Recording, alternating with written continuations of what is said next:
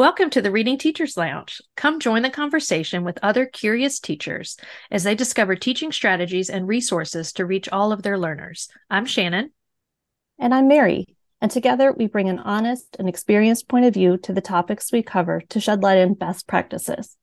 Whether you're a new teacher seeking guidance, a seasoned pro looking for fresh ideas, or a curious parent, our community offers something for everyone. So grab your favorite cup of coffee or tea and cozy up in the virtual lounge with us and eavesdrop on our professional conversations. Listen, learn, and immediately add to your bag of teaching tricks. Find what works for your students with us in the Reading Teachers Lounge. Welcome to the Reading Teachers Lounge. We have, I guess, my favorite returning guest ever coming in here. This is Shannon Betts. And then coming back to the Reading Teachers Lounge, we have Wiley Blevins. Thanks for inviting me again. Oh, thank you for being here. I just cannot wait to pick your brain about everything. It's been 2 years since we saw you. Yeah. So fill us in. What's been going on? Well, I've been doing a lot of work in the schools, and part of what we're going to talk about is a new book I have coming out called Differentiating Phonics Instruction for Maximum Impact. And so I've been doing a lot of work with schools who have basically phonics in place, but need to take it to the next step. And so the subtitle of the book is How to Scaffold Whole Group Instruction so all students can access grade level content.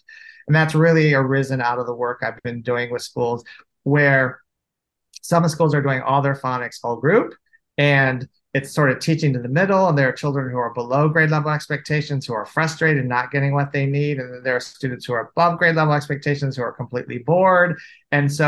And their big chunks of time are being wasted of their instructional day. So how do we make that time matter for every child? And then there are other places where the phonics was just small group, where children were placed along a continuum.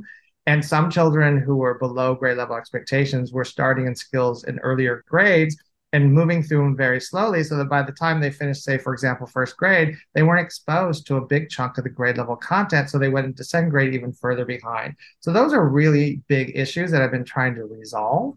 And so the book really, I write these books so I have something I can leave behind, so they can continue the work and continue the conversation. So that's part of what I've been doing.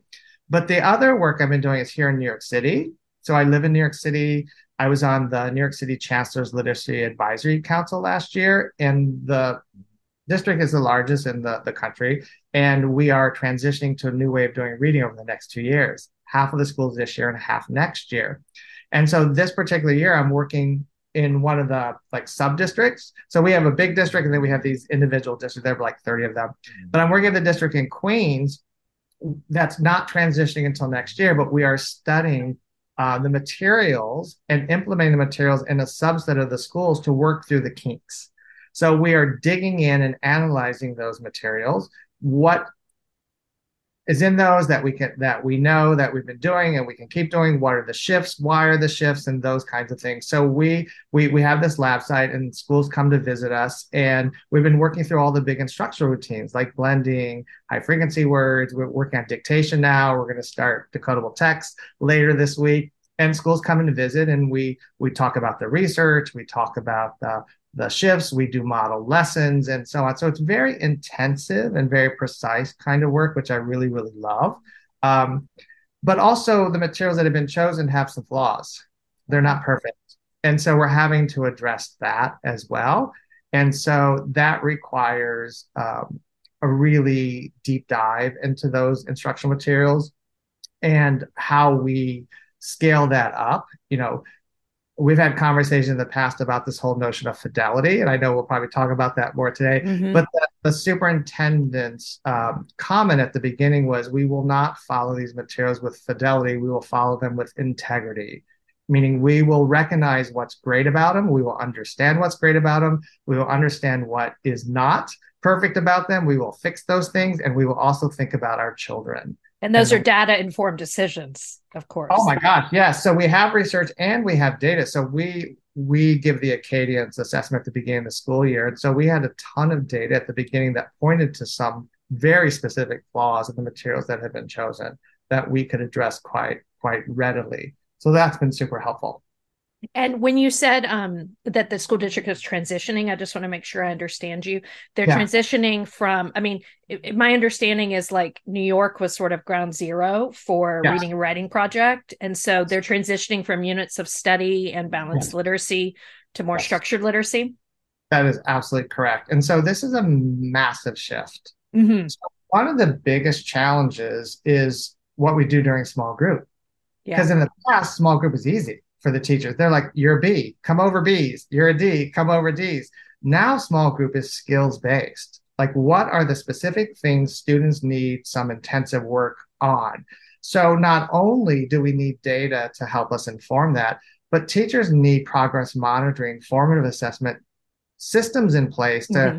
continue looking at what needs to be done and making those decisions. That is a really difficult transition. If you've just sort of organized by level and you're not thinking very discreetly in terms of skills and strategy needs, it's a massive shift.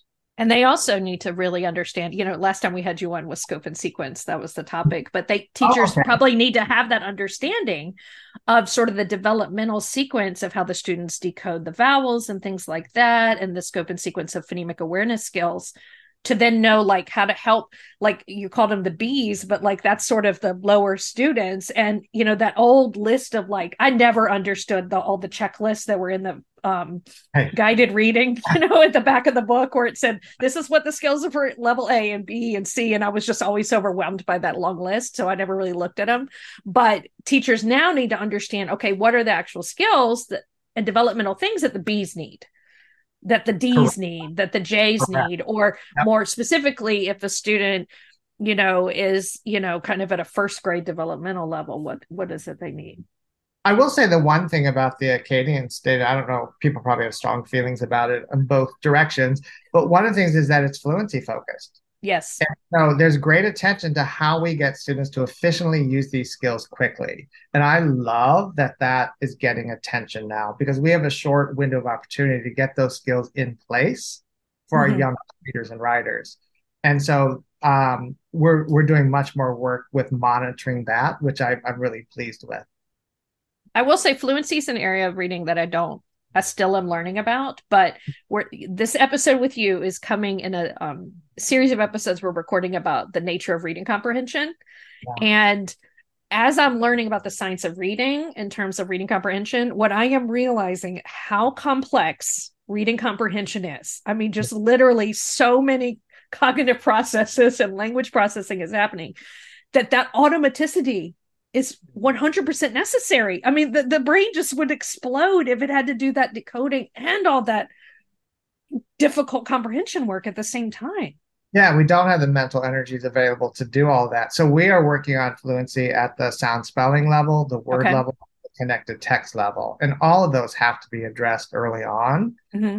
And they're pretty easy to monitor. That's the great thing. We can really check who is transferring these skills and who isn't, and we can make those course corrections for those children. So um, there's a lot of work to be done. It's I mean, some people refer to as sort of the forgotten area of reading, and kind of Mm-hmm. it hasn't been the attention it needs to, but it's absolutely essential. But we're also not thinking of, we're also trying to approach all of these things. Obviously I'm working with them on phonics, but we're trying to incorporate all the other aspects of literacy. So you probably know from the work I do with decodable text, we work on vocabulary, we work on writing, we work on text cohesion and syntax, deconstructing, constructing. All these things have to be embedded in everything we do. We can't silo these things. And so there are more conversations happening around that, which makes me happy also. Mm-hmm. Speaking of decodables, since we've talked in the last 2 years, I mean, like the explosion of decodables in the marketplace is so exciting. Yeah. Yeah. I worked with a company recently, Benchmark, that did dynamite decodables. I've been begging a publisher to do trade book quality decodables that Mm-hmm. look like a trade book that teachers could put in their classroom library that kids would fight over. Just really fun, engaging. I want the world to see that these books can be also wonderful reads because I think Yes. it's important that children love what they're reading and enjoy books while they're learning how to read. We know that there's joy in learning how to read, but I think the quality bar has been pretty low. And so I'm thrilled that it's starting to rise finally. Now, I mean, like I find new decodables every day, and I just want to buy them all because, I know. yeah. You And have then, enough. You need a ton. right. Well, and then also, I found High Noon Books that makes a lot of high-low books, you know, so Yes. like that Yes. high Yes. interest for the, you know, older students who are still learning to decode. And there's graphic novels, and I mean, our students are just like Yes. attacking those Yes. books. It's But this amazing. goes back to fluency. This is my big fear in the science of reading movement is people are finding these phonics resources to use, and they may have one book or two books for reading. It's not enough reading. And if we don't have books in hands and pencils in hands, the bulk of the phonics lesson, we're not going to get them to fluency quickly enough. So all this great work we're doing with phonics isn't going to have the payoff we want if they aren't reading a ton, which is why we need significantly more of these decodables in the classrooms. When we had level books, they were a gabillion, you know, Yes. but with decodables, you're hard pressed to find enough to even cover a week with a skill, let alone the weeks it takes to really master them. And real books are key. Like we're using UFly curriculum in the kindergarten at my school, and we love it. Yeah. And the first and second grade adopted it this year. And I love their one page, you know, little decodable text. Yeah. I mean, because they're free online and they're fantastic. And I like that, you know, it's not. I mean, there's no illustration. The students have to illustrate the story themselves, so it's not picture reliant. But there's just something about when a student holds the spine of a book and like turns those pages that's just really important. Yeah, what is nice about what UFly has done is they have taken a look at some of the series that are out there and correlated their lessons to some existing decodables. That Google sheet, I use it all the time. Yeah, Yes. so if you do have some of those in your school, you can make those connections. They've tried to make it very easy. It's a fantastic team there. So yeah, they are. They are. And I'm in the Facebook group, and they will answer questions. Like Dr. Lane will answer questions like she's every amazing. day. Yeah, yeah. So, but I'm excited to see what other curriculums kind of come out that, you know, follow their example. Because I think we're seeing the decodables come on the marketplace, and then I think we're going to see the curriculums follow. And it's just going to be really neat to see what the publishers can come up with when they hire people like you and other experts to apply that creativity to sort of make like, you know, a high quality basal that actually is aligned to science of literacy, you know, structural literacy. I think what publishers need to learn from examples like UFly is how uncomplicated it is. Yes.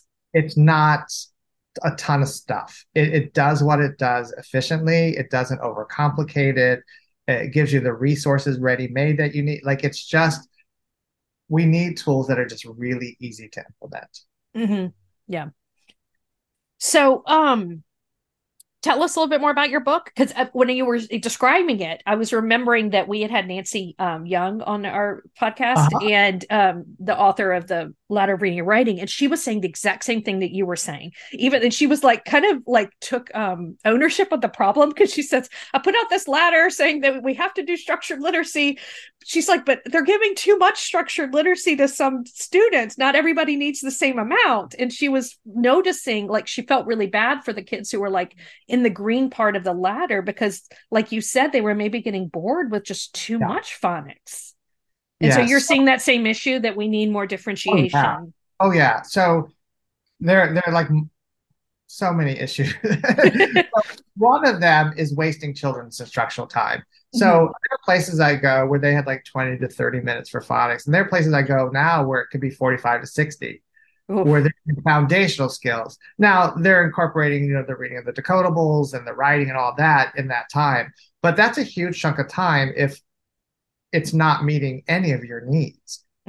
So what I've been doing with teachers is going through every instructional routine, blending, high frequency words, word building, decodable text, words, everything, and how during a whole group lesson do we scaffold, do we support, do we modify in some way so that everyone gets something from grade level expectations, so we know everyone is learning what they need to be learning for that grade, but also leveling up or leveling down based on where they are in terms of other needs that they have. And so my hope is that teachers will go through each routine, practice these differentiated techniques and tools so they become second nature, so that when they're teaching, they have these resources available. I was in Australia back in May. They invited me to come for a week Mm-hmm. uh, because they were launching this new literacy initiative. And so on Monday, we were launching the new literacy initiative. And then on Tuesday, Wednesday, Thursday, Friday, they filmed me teaching in what they call reception year 1, year 2, which is our kindergarten, first and second grade. Okay. So they told me what they wanted me to teach, the routine and the skill that was being covered, but I didn't know the children. I knew nothing about the children. So, I'm having a mini panic attack here because when you teach, you know your students, and Yeah.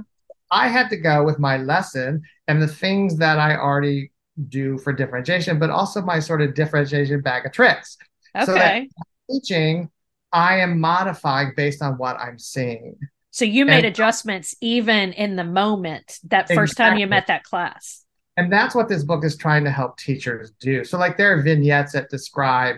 And so I was thinking aloud as I'm doing it. So, we were doing a dictation. So, I was dictating some words, and I dictated the first word. It was very clear there were some children who struggled segmenting words.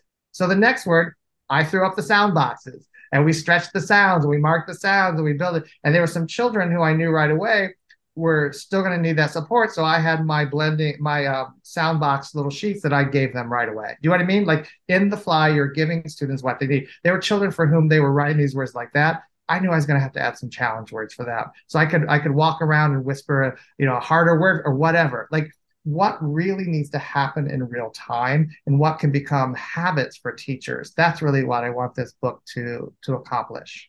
So were you able to, I mean, the book's not on the marketplace yet, so I haven't read it.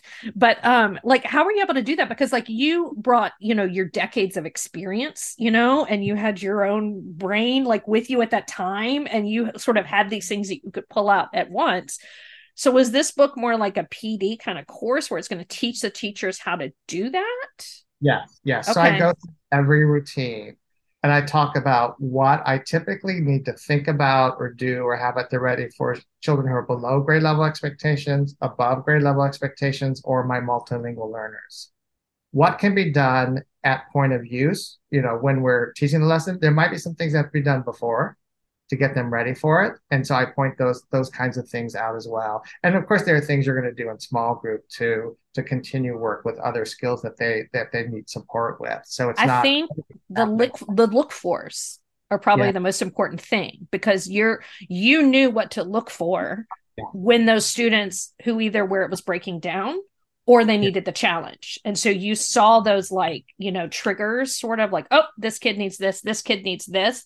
And then you yes. pulled out that trick. So the teachers need to really understand those students and pay attention to the learning happening to be able to make those adjustments. So there are two things in the book that I hope are helpful for teachers. One is I have vignettes that I wrote up that are based on me being in classrooms and what was happening as I was going through the lesson, what I was observing and what I did. So you get in my head during those vignettes for that particular routine.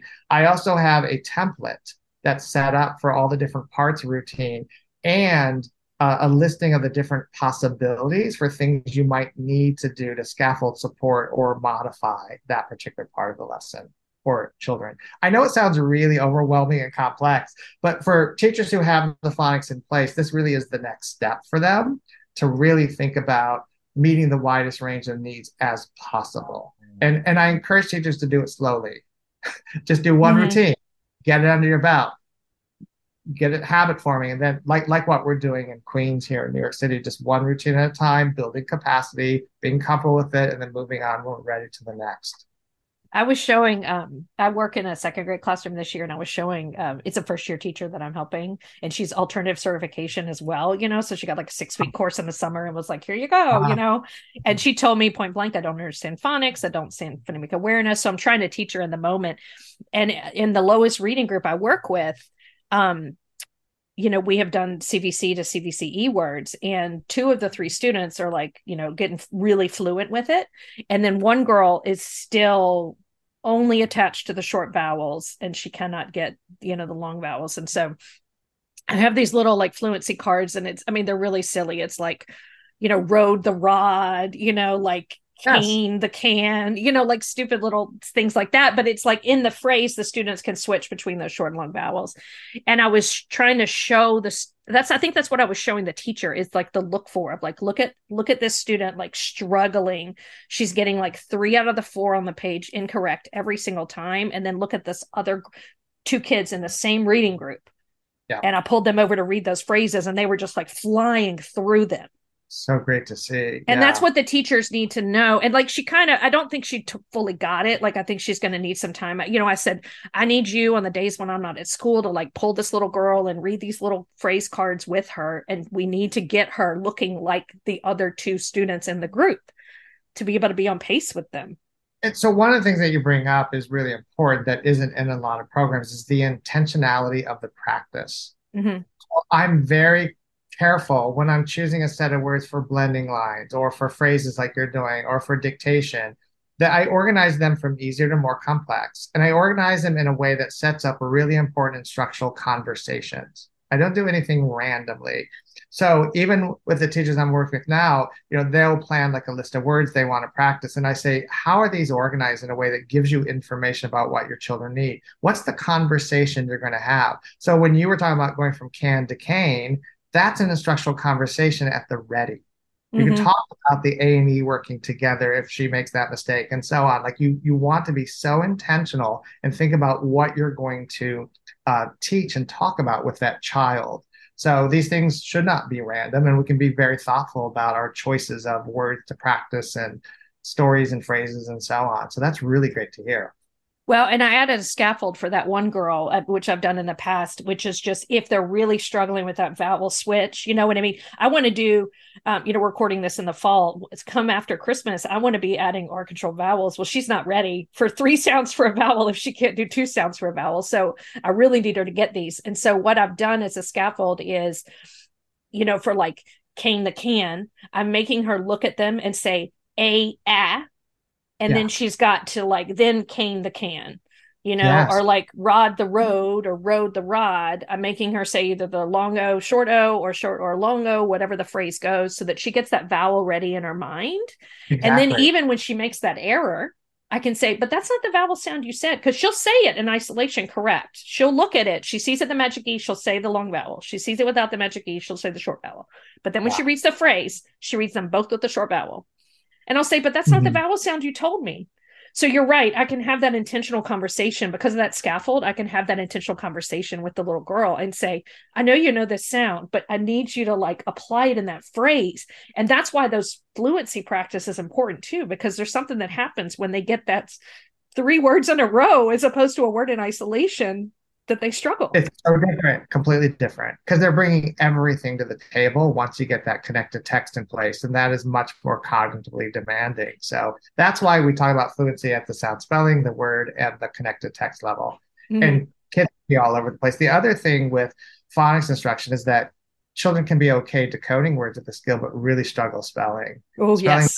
so much longer and so much more intentionality, and that's not happening as intensely as it needs to. And so that makes it even harder for the teacher. So, some of that differentiation can be some small group spelling work and coding work with those skills. Like we do like these 5-minute dictation drills where we just have, we just do a few words. We call a group for 5 minutes and we do words that they need at the level they are. And we just kind of whip through. So we get a lot of dictation in, but it's kind of a quick routine. We're doing a dictation drill, call them over, and, it's differentiated based on their specific skill need areas. So that's what I was doing with that girl too. And like I've got these great you were talking about the sound boxes. So I got them from Hand to Mind, and they have the sound boxes, but they're also magnetic. So you can put the magnetic tiles or the cute little color counters on them and use the blending ones.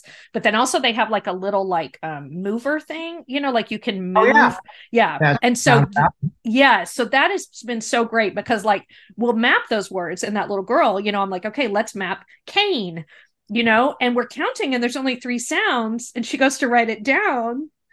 And she's like, wait, but I have to write 4 letters, because otherwise I've just written can, and like I'll do them back and forth. I'll keep dictating short vowel, long vowel words, and or vice versa. And that really is starting to like cement, like, wait a second, like I've got to add that invisible magic E that I'm not counting, I'm not tapping, I'm not moving the bar, but I have to write it anyway. It's changing the sound. Yeah, so great. Yeah. So we'll get there. Hopefully I can add those R control vowels because they're second graders, like I want her to get most Yeah. of the scope and sequence of all the vowel sounds by the time she gets to third grade. And that's really, second grade's really hard because they really do need fluency in second grade with all these skills in one syllable, but they're reading all these books with multisyllabic words. So we have to get them into multisyllabic word work really fast. And so second grade's a tough year. Well, they're using a combo of UFly Mhm. and your Sadlier. So Oh, nice. I recommended to use the Sadlier. Okay. But we were saying like that you need multiple practice of decodables. Like I love your little decodables that you have in each chapter, Yeah. but it's not enough. Like Yeah, they need a lot more decodables. The other thing I'll say about those decodables for the second grade, so I'm doing a study in Ohio. It's funded by the Ohio Department of Ed, and I'm a part of this study where they're using those particular resources for tutoring. So children who are high need get an additional 30 minutes of intensive work before the school day starts. So they don't miss anything of their literacy block. But with those decodables for second and third grade, they have a lot of sophisticated vocabulary in them. They do. More than you would expect. And so we've trained the tutors to do what's called drop-in vocabulary. So like there was a passage that had, maybe 10 words that some of the children didn't know. And like one of the words was mend. He was mending something. This night was mending something. And asked a question, no child knew it. Yeah. So I had her reread that paragraph and drop in the meaning. So she read, and then the night mended or fixed his da da da da da. And I told her, when you're doing your echo reading, do this drop in vocabulary. Like we can't forget about the other needs that children have and attending to those kinds of things. So we want to make sure that we are aware of the wide range of needs in these decodable texts. And it can be not only decoding, but it can be vocabulary. It can be text cohesion, connecting ideas across sentences, like when pronouns appear and don't know the reference. There can be complex sentences that we need to deconstruct, like what's the who part of the sentence, what's the did what part, what's the where part, and build that meaning in those kinds of ways. So there's so much more that these children need and so much more that we can do with children with these very basic texts. So two things. One, I've been learning more about cohesive devices from Timothy Shanahan's blogs, because that was something I didn't really understand before, and how complicated, as a sophisticated, good, proficient reader, I am connecting all those things from the previous paragraphs, but that's not always obvious to the students. No. Especially even when they, put some word, maybe an adverb in the sentence, that all of a sudden everything means the opposite of what was the previous part of the sentence, and they didn't recognize that. Yep. The other thing I was going to say is, okay, that scope and sequence very well for Sadlier. So they're in second grade, it's November, they're following, the order of the lessons, but that group I was just describing and that girl I was just describing, she's not on the level of where they are whole group. So I'm having to, those decodable texts just aren't quite approachable for her. Ideally, I guess I should have the first grade book, working with her for that. But yeah, for the one syllables. Yeah. Yeah. So, but the teacher's got to do, let's talk about that, of like what you're doing with the schools in Queens and like what's in your book. Like, how would a second grade teacher, like, first off, you said the dictation only takes about 5 minutes, so like, and I'm sure the blending lines and things like that are pretty quick too. So like, what does that, I don't know, hour and a half long literacy block look like? How many pieces does it have? And then how is the teacher able to handle all the differentiation for the lower students versus the higher students? So this is sort of like the $1 million question. Yeah. It's one of the hardest questions to answer, because every school I go into has predetermined some of these things, or they have different time frames and they define them differently. So when I think about phonics, I think I do the introduction of the skill and the work with the skill in isolation, but also we are reading connected text and we are writing. So for me, there's a lot that's happening. Some people think of phonics as just like your isolated skill work. It can't be. we don't see movement unless they're picking up a book and picking up a pencil. So when I think of how much time I need, it usually is about 45 minutes at least to do the reading and the writing, do everything that I need to do. So I need a good chunk of time to do that.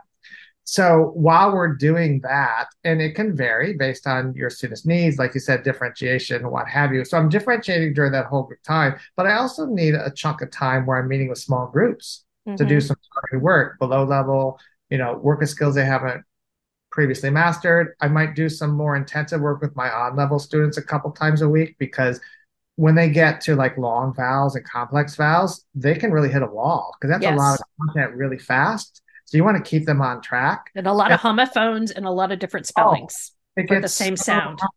Yes. And so they need more intensity too. And sometimes we don't do enough with them, additional work. And then my above level students, I can move them further in the scope and sequence and march them through I do it very systematically because I want them to move through that sequence in that kind of way. But so I need a chunk of time for that. And that can be 15, 20 minutes. You don't meet with every group every day, obviously, and so on.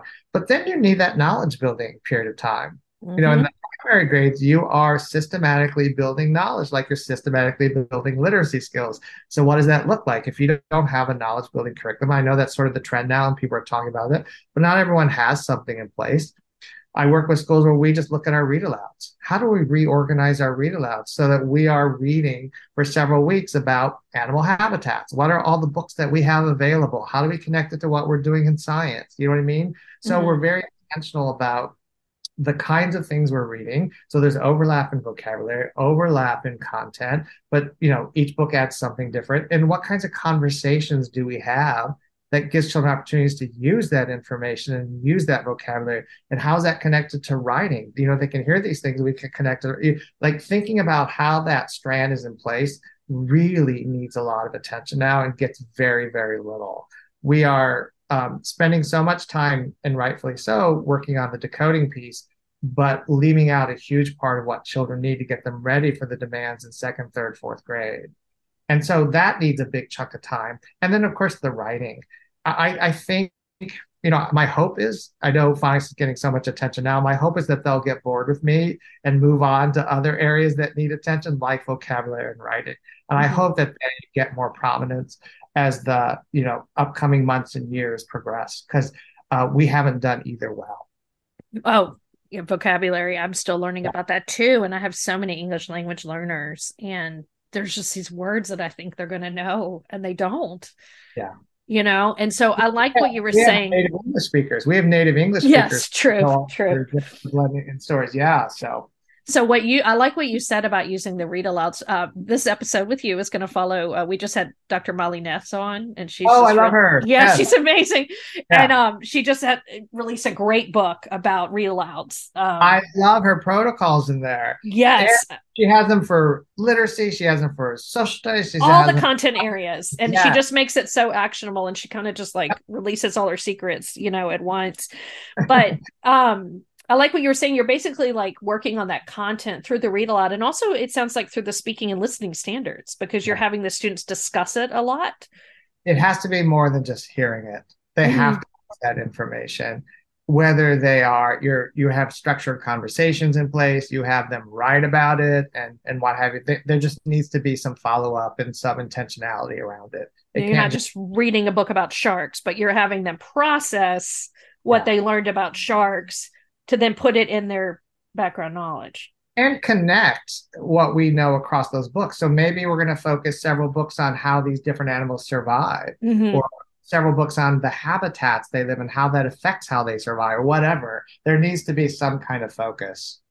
I did that yesterday with my second grader. So we were reading the Geodes books. And I'm doing the first grade set of Geodes with them because they're at the CVC, long vowel stage. But there was a whole 4 different books about how different animals communicate. It was like how elephants communicate, how ants communicate through their sense of smell, how bees communicate, and then how monkeys do different squawks to communicate where to move when predators are coming. And we talked about those connections. That was the comprehension piece that I brought into the lesson, was what did we learn about how all these animals communicate? But just think about what you just said. Think about the language you use: communicate, predators, Mhm. survive. You are using those same words when you're talking with Of kids, and you're course, yeah. asking them to use those words. That is really meaty work. Well, and that's the beauty of, I mean, I really do like the geodes. Somebody said they're not really called decodables. They called them something else. I can't think of Well, I what it don't is. know. I don't. It's on my Instagram. I'll have to find what they called it, but they were saying basically it's not like a true decodable because there's so much knowledge building in there that they're and not quite those like controlled text. But I like it for that purpose because it's giving them a lot of fluency building with the high frequency words. And then we can have these amazing conversations. Well, I'm glad you brought up the high frequency. These are the things that keep me up at night that no one else worries about. But No, we're glad you're solving the problems of the literacy world for us. I worry about the lack of repetition in the high frequency words because the Mm. decodables have become so decodable Yeah. at there's very little repetition of these irregularly spelled words for some of our children.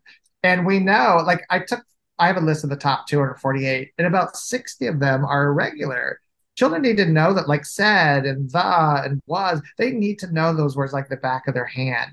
And if we have decodable texts that aren't including them or including them very often because of these sort of high requirements, they're not getting that.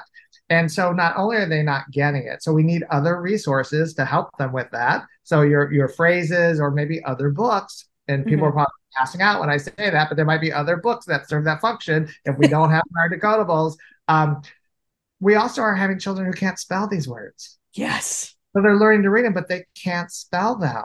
So they're not seeing them enough, and we're not having the instructional conversations. These irregular words are so ripe for instructional conversations. Like a word like um, love or give or what have you. Teaching that no English word ends in V. We have to add like there are Mm-hmm. these tips about how to spell that we have when we're teaching these, and then the repetition and seeing them and using them. That's not happening enough. Well, and the etymology, I mean, like the etymology of one and, all the Yes. other family words like once Yes. and things like that, you can have really rich Yeah. conversations too. Yeah. So that all needs to be embedded. And so I worry about that as well. We don't test the spelling of these irregular words. I see all these assessments out there to see if kids can read them and they do okay. And then teachers are like, I don't know what this word is, or they see WUZ everywhere for Yeah. what, you know what I mean? So Yes. it's like we haven't done what we need to do with those words. And we're not staying on top of them the way we need to be. No, I agree with you. I agree with you.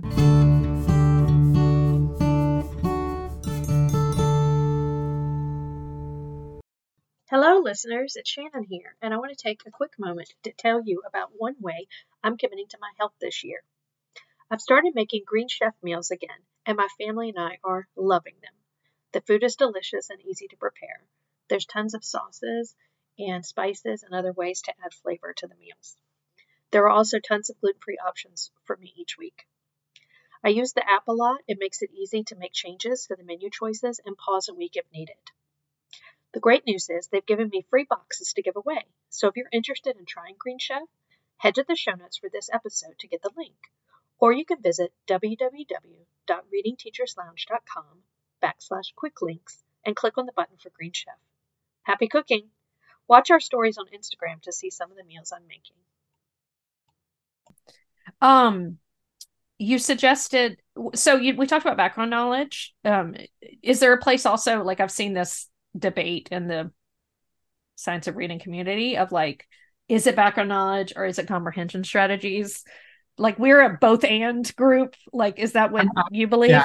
Yeah, absolutely. I'm both and. So there was an interesting conversation recently with a bunch of like big name people like Nell Duke and Tim Shanahan and Dr. Katz and Dr. Buckingham and others. And they were talking about a background knowledge and just how critical it is. But also one of the points that Tim made, which I think is so important, is you don't want to give children all the background knowledge before they read, because then it defeats the purpose of Of reading. reading. They've got to learn from their reading. They need to learn from the reading. And I think that's a really important point to remind ourselves of. Also, strategies are needed to figure out where you're having some comprehension breakdowns. And so they have to be in place. So I've always focused in on real world kinds of strategies with the students. Like, even if I had a program where they would say, here you need to stop and do X, my mind was always like, well, not all kids need to stop here and do X. Like, so I would ask children, where were some parts that were a little more difficult, you don't understand? Let's look at that.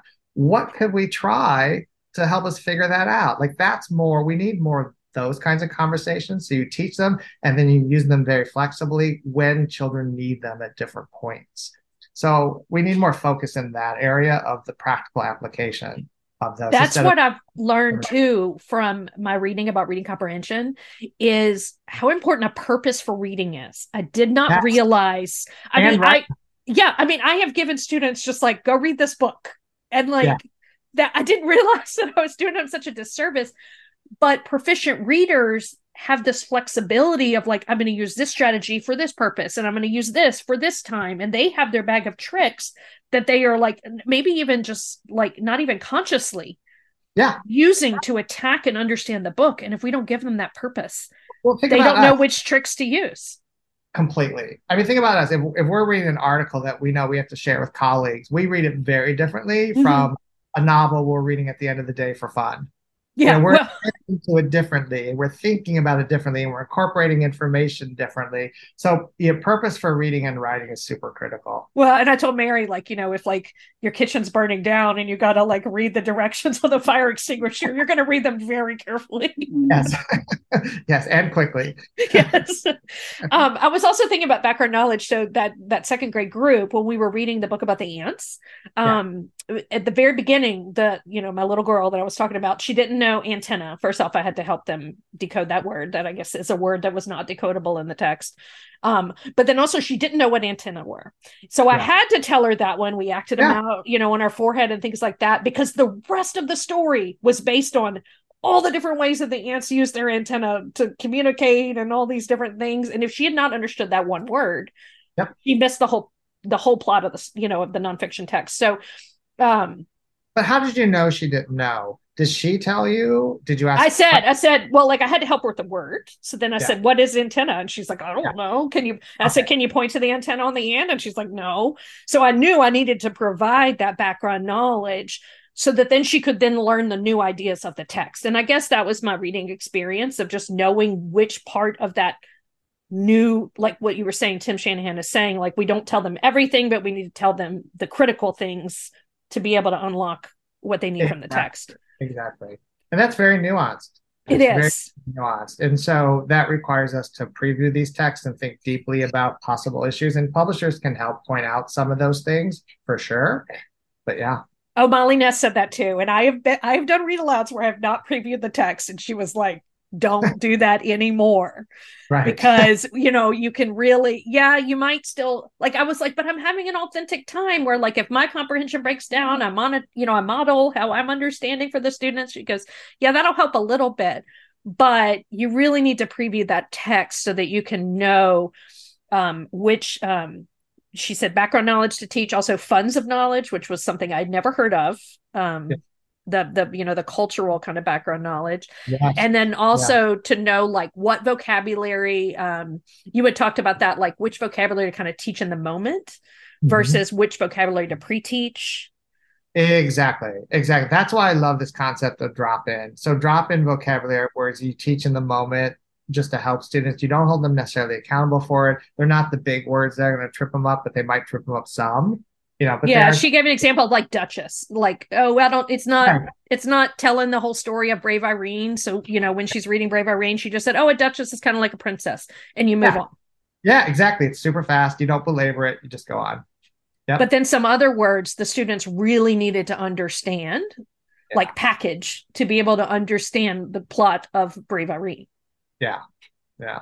So we need to, you mentioned this earlier, was just it's intentionality. It's being intentional of knowing. Knowing your students well. Yeah, to know where are the breakdowns going to be for them, right? So, I want to ask you too. Like we've learned, two quick questions. One, phonemic awareness, with or without letters.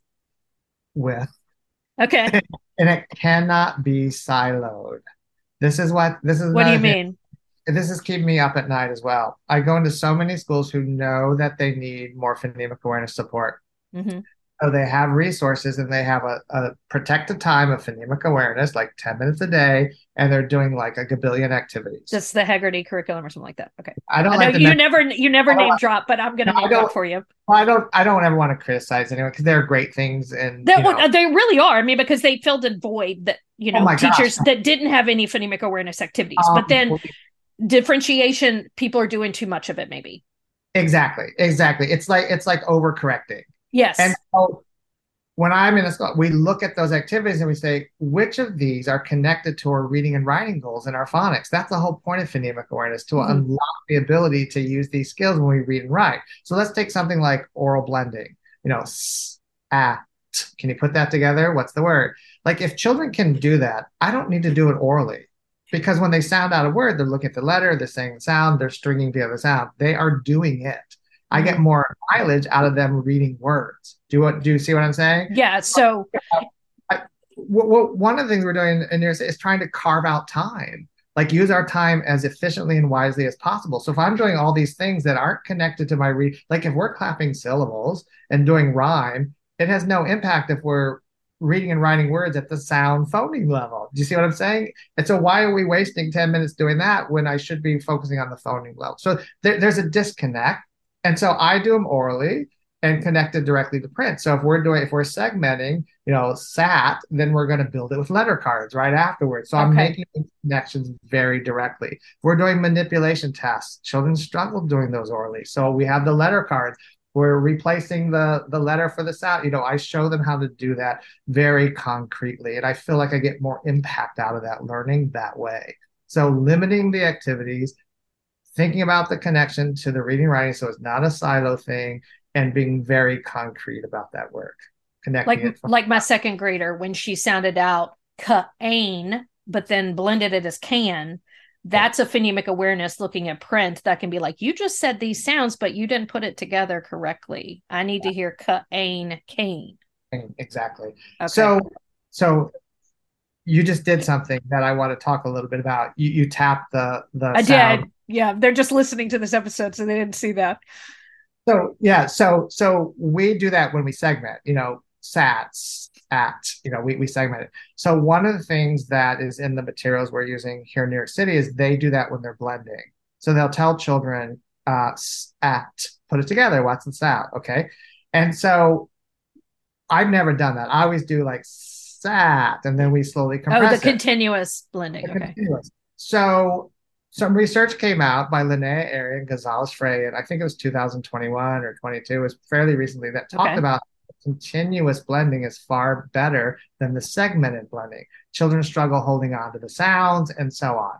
So we have that piece of research that was finally done about stringing together the sounds. Then we flash forward to the beginning of the school year. We looked at our Acadians data, and there's a section where they have to sound out these nonsense words. The children bombed. Okay. The principal's like, why are they bombing? So we looked at what was happening, and what they were doing was, let's say they saw the letters VOP. They were going VOP. They were doing that segmented and putting it together. This is a fluency assessment where they should have been going VOP, RACs, whatever, going through them very quickly. So we found out that one of the techniques in this particular program was actually impeding fluency. Oh. We stopped it. So now they do the continuous blending from the very beginning. They're going, SAT, VOP, whatever it is, the words real and nonsense, to get over that hurdle. And so this is where the new information is really helping us, looking at the research and the data and fixing some techniques that might be holding some children behind. First off, I think I've just done it because I've always done it. And then also I see students doing it. So then I just did it. But then also, I guess I'm predicting that they're going to struggle with which ones are stop sounds and which one are continuous sounds. Are they going to cane? Yeah, you do it very quickly. So you can, when you model it with the continuous sounds, SAT, and you do it faster, SAT. But if it's a stop, and they get in the habit of how to string together sounds. When you get to the stop sounds, you just do it quickly. BAT, you just go right into that vowel, and they get in the habit of doing that. So we still segment in the same way, but for blending, we're doing the continuous. We now have data from the research, and we now have data from Acadians showing that we need to improve the way it's being done. All right, I'm going to work on that, and I'm going to look for that latest study. I wonder with this particular child if that might be something that's standing your way. Try doing continuous blending with her and see if it makes any difference. I will try it tomorrow. Yes, thank you. One more thing I want to pick your brain about, and then I want to bring up another thing that you talked about. But we did a really good episode last season where we learned about the reading brain. I had not understood the reading brain ever. Yeah. How do you explain it? I mean, let's talk about those teachers in Queens that were doing balanced literacy. Did you teach them about the reading brain before to give them a why about structured literacy? We did a little bit when we talked about high frequency words and the way we were modifying the routine where we're doing the full analysis of those words that are irregular. We talked about the different parts of the brain that need to be activated, how we have to attend to the sounds, the letters, and the meaning. And we show them in the routine, the new revised routine, how we were doing that. And I think that made sense. So I showed them the Stanford study by Bruce McCandless that looked at the participants who were sounding out words versus learning words as a whole chunk and how that affected what was happening in the brain. Then we talked about the parts that need for orthographic mapping, looking at Linnea Aries' work. So I don't go into a ton of, we don't map out the brain and do the fancy names and things like that for it. I just give the teachers the information that I feel they need to understand why that routine is going to help accelerate learning. So that's kind of as far as we went with it. It helped me to watch the Stanislaus Dehani. Is that his last? Oh my gosh, so great. Yeah, his so YouTube videos of how he explained basically, how our brain sort of, once we became illiterate humanity, how we sort of co-opted part of our brain that was recognizing faces and things like that to then be able to, make the letterbox, which I just think is really amazing. I want him to fix my brain so I can remember people's names. I'm really good at faces and no names either. I just tell people that I'm not going to remember your name, but please don't take it personally.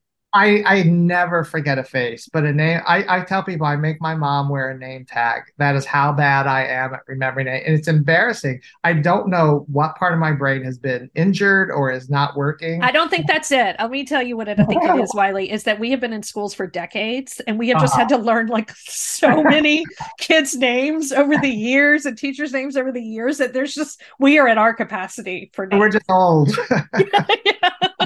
But okay, one of the things you said earlier, I just love this so much. You said we don't see movement unless they pick up a book or pencil.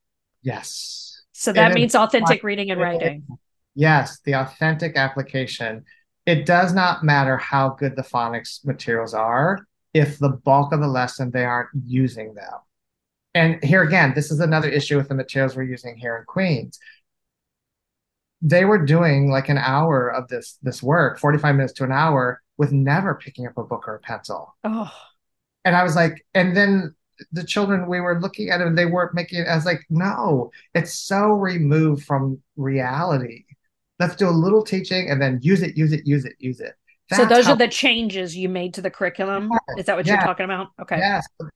So we've found places in so I have to work within the structure we're given. So, and that's the reality that we're living in. They're not doing the Wiley way, they're not my materials. And to be quite frank, my job isn't to go in and tell them my preferences. You know what I mean? We all have preferences. I try really hard to stick to what works, what the research says. I might have my preferred ways of using that, and other people have other ways, and that's okay. But I want to be very clear about what the research says versus what my preferred way of applying it. And so this is someone else's preferred way of applying that, but there are some deficiencies. And so we're looking at every part of the lesson where we can do more picking up books and picking up pencils. And so that's part of the hard work that we're doing. But we're starting to get that in a more systematic way, which I think will have payoff. I think that's really creative what you're doing. And that if somehow you could sort of make that a systematic thing, how to take any curriculum and look at it and evaluate what are the pieces to keep and what are the ways to modify it, to help the students that you have. Yeah, it's important work because, here in New York, we have so many children. enormous numbers of children who aren't reading and writing where they need to be. And there's just, we know how to do it. And so let's just get it. Let's just get them further than they have been ever before. And it takes time. It's really hard work. It takes time and effort, but we know we have the tools. We're so grateful you're doing this work. You're not going to retire anytime soon. I'm close to retirement age, but I don't know. I like what I do. So no, I mean, because the fact that you always continue to work with teachers and students, which I think is great. You're not just on a podium talking. Oh, no. And I don't like doing that. I'm very shy. I'm very much an introvert. People don't realize that. So that kind of work is not my favorite kind of stuff. I'd rather be with kids. I like kids better than adults by far. Same. So, but the thing about education for me that's been so interesting is you never stop learning. Yes, because all the techniques will like not work on one student, and then you got to figure out something new. Exactly. And that for me is where it just keeps propelling me forward. Like I have to solve this issue. And there's no perfect curriculum. There's no, you know what I mean? So there are always unanswered questions. Even though we know so much, there's still things we need to do better. And so there's always areas to keep going. So where do you think we're going? You said you think we're going to kind of, hopefully everybody's going to sort of in the next few years get the whole phonics thing, and then we can move to fluency and vocabulary. I hope so. You know, the thing, we in education have a habit of taking a good thing and overdoing it and making it bad. So I know there's some overcorrecting that's happening that could be problematic. You know, like I worry about not enough reading, so they're not getting fluency, and so people think it didn't work, but that's the reason. You know, I worry about these kinds of things, the practical kinds of sides of it, but I'm hoping that we move the field forward enough that teachers have a larger body of information about how to do this early work well. That's what is exciting to me. I feel like that's starting to happen. With all the training and what have you. But there are big areas that, like we said earlier, vocabulary, it's just never been. My work at Harvard was all on vocabulary. Like I was like Isabel Beck fan back in the 80s and doing my own sort of work with her work. And I just could never understand why vocabulary didn't get the attention that it was, and finally, after, you know, like 30 some years, it's finally getting some attention. But that's a big area. That's an unknown, and there's still more, and it's harder to assess. We don't have assessment. Like there's so many issues that need to be worked out. And writing is really hard to teach. Most teachers aren't writers. They're not comfortable teaching something they don't do all the time or do well. So how do we help teachers be better teachers of writing? I think that's an area that's ripe for more exploration and work. My school just adopted last year a writing curriculum, and this is the year we're like really implementing it, and it's been so exciting to see. Empowering writers. I don't know if you've heard of that curriculum, but it's really I've heard of it. Yeah. Well, like back in the day, like I think my second year teaching, I bought yearbooks like about, you know, phonics A to Z, and then the intermediate grade one, and then I bought Barbara Maricondo's book about like the most wonderful writing lessons ever. And I mean, she's the one who ended up creating Empowering Writers curriculum. So I've taught writing like that my whole career. So it's really exciting to see it implemented school-wide. Yeah, I think about, you know, I'm a writer. You know, I write books for teachers, I write books for kids. So I think about writing in a very different way. And I think me as a you know, you could say a professional writer, I'm learning from other writers. That's who I go to learn. But we don't have children go to other writers to learn, right? Well, that's how this curriculum works. It's kind of like you annotate a ton of text, and then you sort of find techniques of like, this is the way to write a good introduction. You can use technique A, B, or C, and then they apply that to a whole writing piece after they learn how to write just an introduction. And that's how writers learn to write. That's really exciting to hear. Yeah. No, you would think it would be like when I first did it, I'm like, oh, but they're teaching it in isolation. Like you're only learning how to do character details. You're only learning how to do setting details. But then all those things are like strung together and, you know, and you apply, as you learn even, you apply each of them to your new writing piece. But writers of children's books, you know, we go to these conferences and we focus on areas in which we know we have weaknesses. And it could be characters, it could be story arc, it could be emotional arc, it could be whatever, page turns. You know, we focus on the minute thing that we layer into the things we already do well. So I'm glad there's a curriculum out there doing that same kind of thing. It's good. And the structures and the moves that professional writers make. why they do certain things. When you have those insights, we unlock that mystery, it also makes it easier for children to do those same moves. I think it also improves comprehension because like then they Oh my totally gosh. understand where a writer comes from, and then they're understanding that reading is trying to interpret the author's message. It's like nonfiction. And I know we're getting late on time, but it's like nonfiction. For years I would see teachers teach structures and features. Mm-hmm. It was very sort of removed. And I kept saying, if we want children to really understand structures and features, they have to use them in their own writing. Like, choose the structure, tell me why. What are the connector words you're going to use to connect the ideas for your reading? What about this feature? Where are you putting it? Why are you putting it? Does it add to it? Does it explain something? Like when they have to make these decisions like a real writer, they understand why writers are doing these same things, and then they get more meaning out of the text they're reading. We don't go far enough. We're very surface. One of the simplest things they do in empowering writers, I mean, it's like it takes like 10 minutes. It's a really good sponge activity for students. Like you'll just say, okay, it's about to be winter. Okay, everybody give me a detail about winter that you know. Give me a fact about winter. And you write them all on the board. And then you might have 30 facts or 30 things. It's cold, you wear scarves, whatever, there's Christmas, blah, blah. You have the students group those into main ideas that are not overlapping. Wow, I love that. And then you come up with the thesis sentence to like lead up that, and it then all of a sudden you've got like a nonfiction piece, like it's amazing. Called We Hate Winter. I'm in Georgia. It's a little more mild here. Oh my gosh, it's starting to get cold here. Winter's so hard for me because I'm originally from the South, and I'm cold like, in July. So you can imagine in December. You're staying in New York for the children, huh? Right. I love New York, but it's really cold. It's not as I used to live in Chicago, and that was like painfully cold. Yeah. I love Chicago. It's an amazing city, but it was cold. That cold wind. Whew. Yeah. Okay. Well, I could pick your brain forever, but I'm gonna nice to chat with you. We're gonna let you go. And thank you so much for joining us in the Reading Teachers Lounge. Oh, my pleasure.